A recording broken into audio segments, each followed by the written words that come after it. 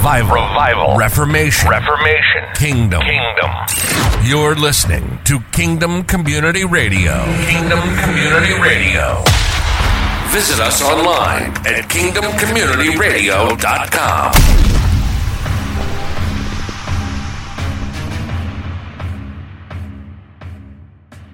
Hey guys, welcome to the Kingdom Community Show. Glenn Bleakney here. On today's episode, I want to take you back to a session I recorded several years ago where I began to speak about the remnant. And I really see that God is separating those who really have a heart for Him and desire to see His glory come, and they're willing to pay the price to step into that. There is a work of the Spirit that is happening right now, just like we read in the book of Samuel, where the household of David grew stronger and stronger when Saul's household was in decline and diminishing. God is repositioning His remnant people, those who have a heart for the truth of the gospel and who love Jesus with all of their heart.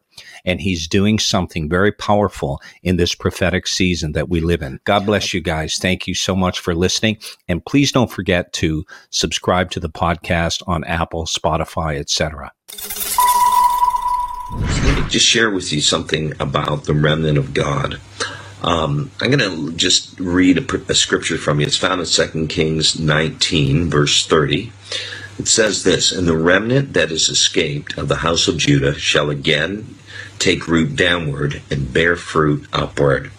Now, it speaks specifically of a remnant that will bear fruit as a result of having deep roots. Now, we've talked about this in previous broadcasts for those of you who've tuned in the past. But let me just give you a definition of a remnant.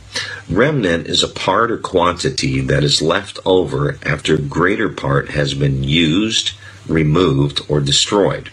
And the word remnant, when it's referring to people, like in the Bible, it's referring to a community, a group of people that has been preserved, or they're left as a result of surviving some sort of severe calamity or act of destruction.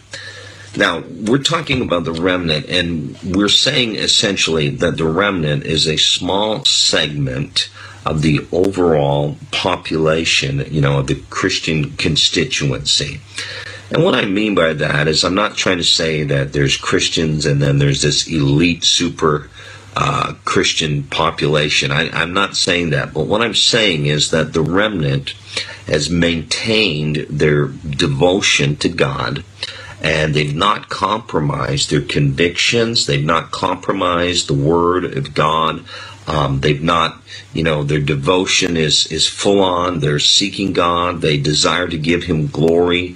And they've not gone the way of the world. They've not gone the way of, corrupt religion. But they're going after God with all of their hearts.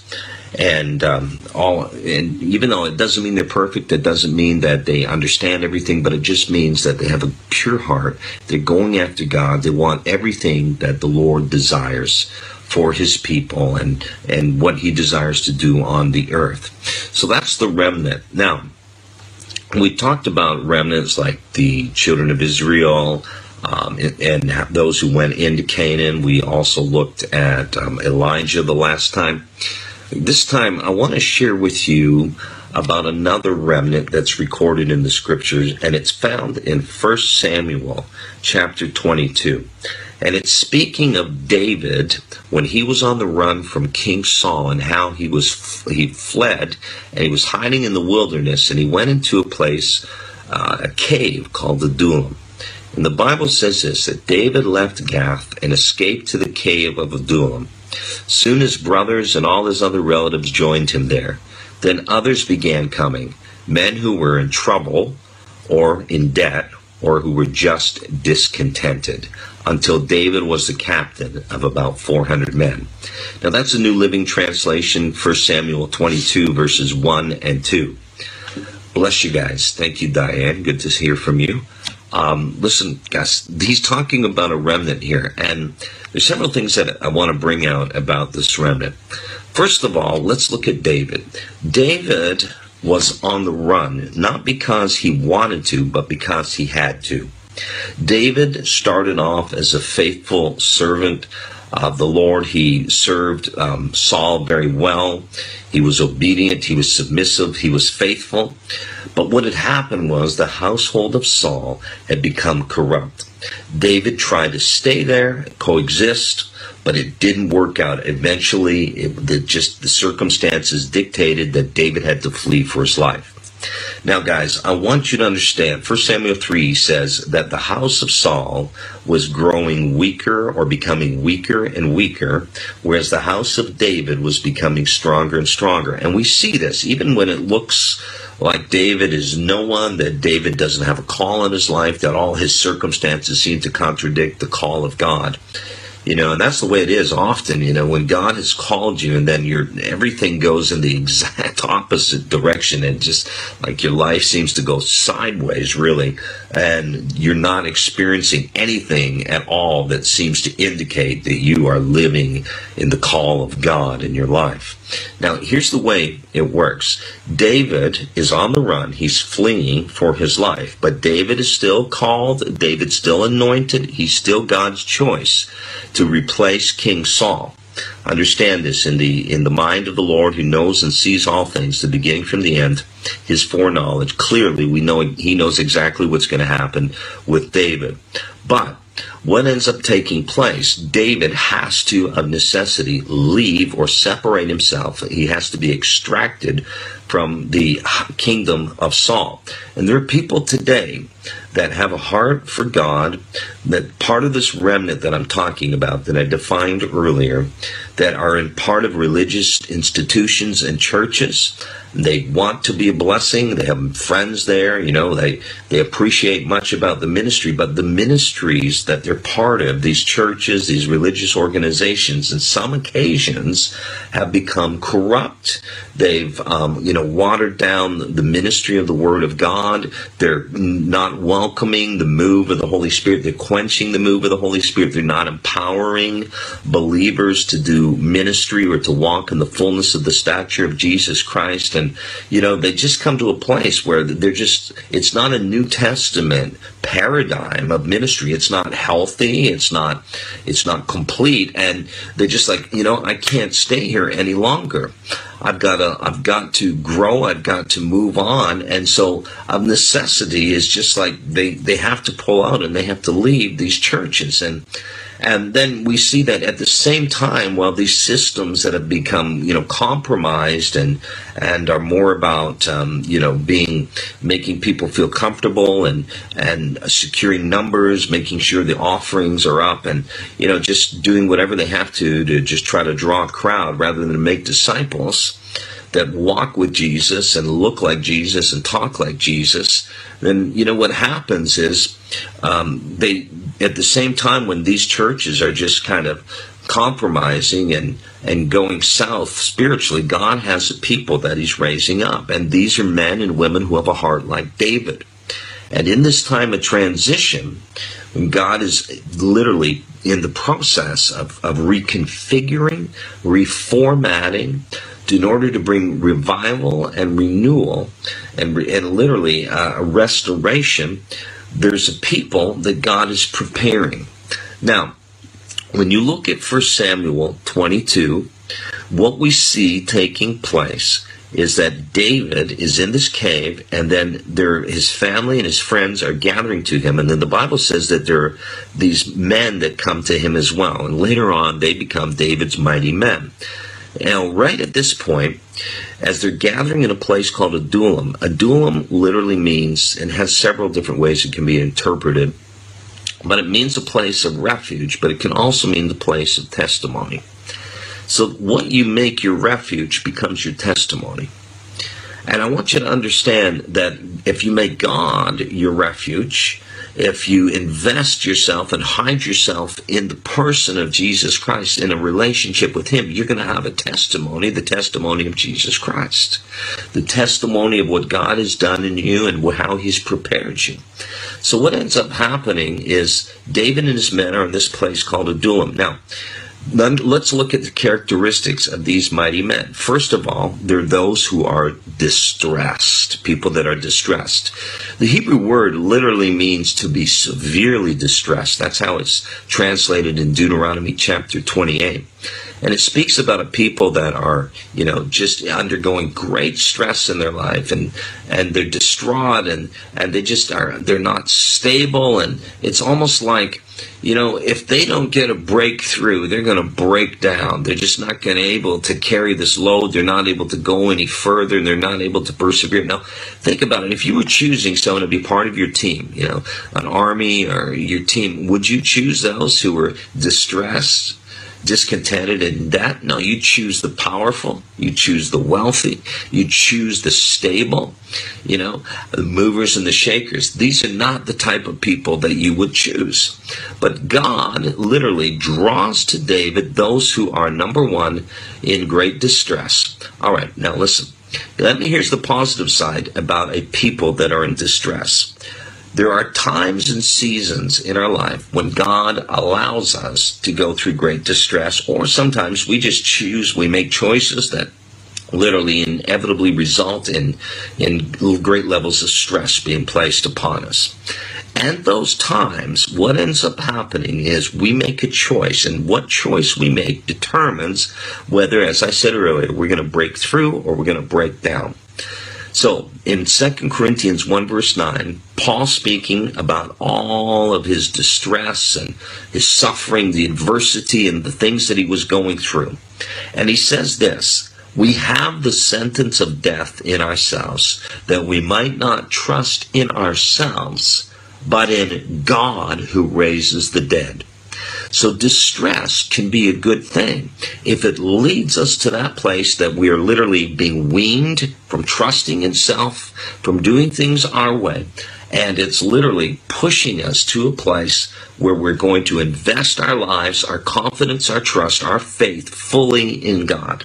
And when we trust fully and completely in God, we move from a place of lack, limitation, and liability into a place where he says, where we see God raise the dead in our lives. It's the resurrection realm is what I call it, and it's the place where the supernatural becomes natural.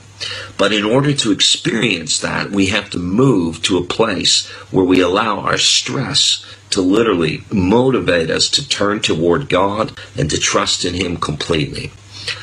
Let's look at the second characteristic of these men that were with David. It says that they were in debt. Now, let me share something with you. When you think about people who are in debt, you're like, well, why would I want somebody who's in debt part of my team?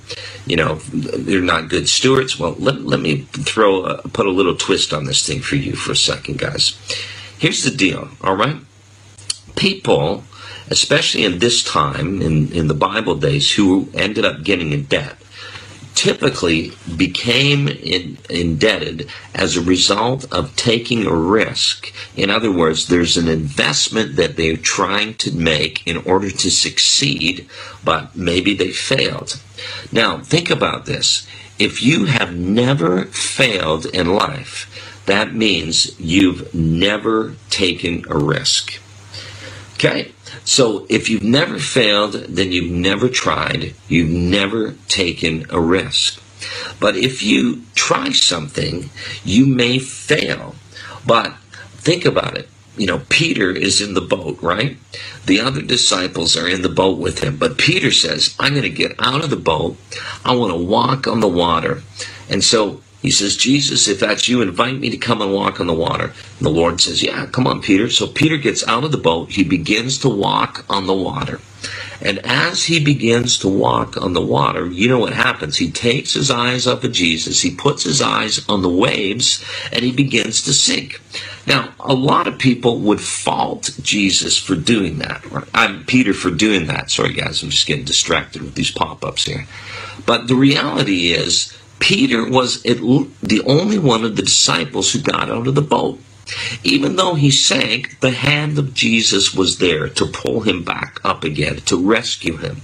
And so there are a lot of people today that, you know what, they don't take risks, they don't step out of the boat, they don't try to do things for God, and they remain in a sheltered lifestyle, and, you know, there's very little risk, they're very conservative in that sense. But the thing is, even though they may not suffer loss, they will never experience the breakthrough, the miraculous hand of God moving in their life, because they are not willing to get out of the boat. But wouldn't you rather be a wet water walker than a dry boat talker? Come on now. God's looking for some people who will get out of the boat and who will take a risk. So that's the second characteristic of these mighty men of David. They were in distress. Secondly, they were in debt. Thirdly, the Bible says that they were discontented. Now, the remnant of God that we're speaking of today, that is standing for the gospel, that is representing Jesus on the earth, the third characteristic is this: they're discontented. They're discontented with the status quo. They will not settle for religiosity and churchianity, in other words, a form of godliness that has no power. They are frustrated by churches that are not doing things according to the scriptural mandate. They're not making disciples. They're not reaching nations. They're not raising up sons and daughters. There's no signs and wonders and miracles. There's not preaching the gospel of the kingdom. They're not discipling others. And they look at this stuff and they say, you know what? We cannot settle for this. We've got to see a reformation. We've got to experience revival. We've got to see awakening. And I cannot be content with mediocrity. I cannot, settle for a knockoff. I'm not going to, live with the cheap substitute for something that is second best when I know God has more. And so their cry is this: there must be more. There must be more. There's more. I want to see your glory. I want to see your fire. God, I'm looking and longing for churches and ministries and people that will do things according to your word. And they also, part of their cry is this, nothing less than everything. God, your kingdom come, your will be done on earth as it is in heaven. So they cannot be content. They're not going to be the lukewarm kind. They're like Jesus, who said, hot or cold, but you can't be lukewarm. The remnant is like that today.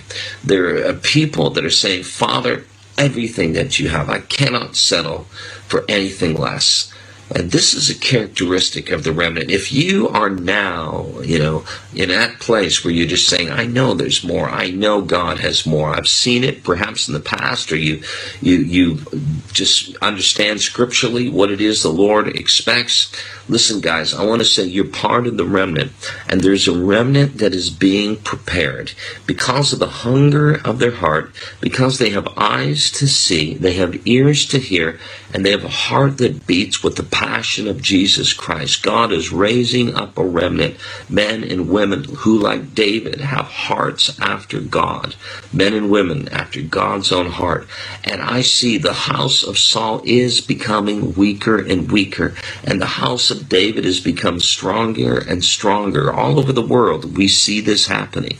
God is raising up sons and daughters, men and women that are coming together, just as David did with these mighty men in the cave. And God is setting leaders over them who are like David, who have a heart for the people and who will raise the people up. And they serve the people, even as Jesus served when he washed the disciples' feet. And I really believe this is a season we're living in, guys. This is a time when the Holy Spirit is saying, I'm raising up a remnant, a righteous remnant, who will contend for revival, reformation, and restoration. I've talked about that in previous broadcasts. We guys are part of the remnant. I want to see his glory. I want to see his power. And the things that I've gone through, the difficulties, the trials, I've literally, my wife and I, we've gone through so much. But I can tell you, it's brought us to a place where we've fallen on our face before God, and we've cried out to him, and we've seen God answer our prayers. We've seen him, deliver people that in our family that needed delivered, that needed set free. We've seen God heal us when we needed healing. We've seen God do incredible miracles because in our stress we cried out to the Lord. He heard us and answered us. And Lord, the Lord knows too, those who have tried to do things, maybe you failed. And even people look at you and say, well, who are you? Look at you. You never succeeded. Listen, guys, it doesn't matter what it looks like in the natural. For a long time, I believe it was about 12 years, David was hiding in caves. And people, I'm sure, would have looked at David and said, look at David. There's no way that he's ever going to amount to anything. But David, things were about to change. And just very quickly, David was going to be promoted into his destiny. Understand, guys, don't give up. Don't give up. Don't grow weary in well-doing. Keep the pace. Keep seeking God. Keep your heart pure. Don't get bitter. Keep going after God. Keep loving people. Do those things. And don't ever settle for mediocrity or a form of godliness that has no power. Don't ever settle for anything that isn't like Jesus in your life, in ministry, or anything. Look for the full measure of the stature of Christ. Go after that. The remnant is a people that are in distress, in debt, and discontented. 1 Samuel 22, the cave of Adullam, the place of refuge that becomes the place of testimony. That's what Adullam means. And understand this, guys. In order to have a testimony, you got to have a test to go through. In order to have a message, you got to have some mess. God is doing something awesome in these days, raising up a remnant people. Thank you, guys. Please check out my website, awakenations.org. You can sign up for my email list. I send out a lot of free teachings, videos, audios, written teachings, testimonies. And appreciate you guys very much. And hope to catch you again. Father, bless your children.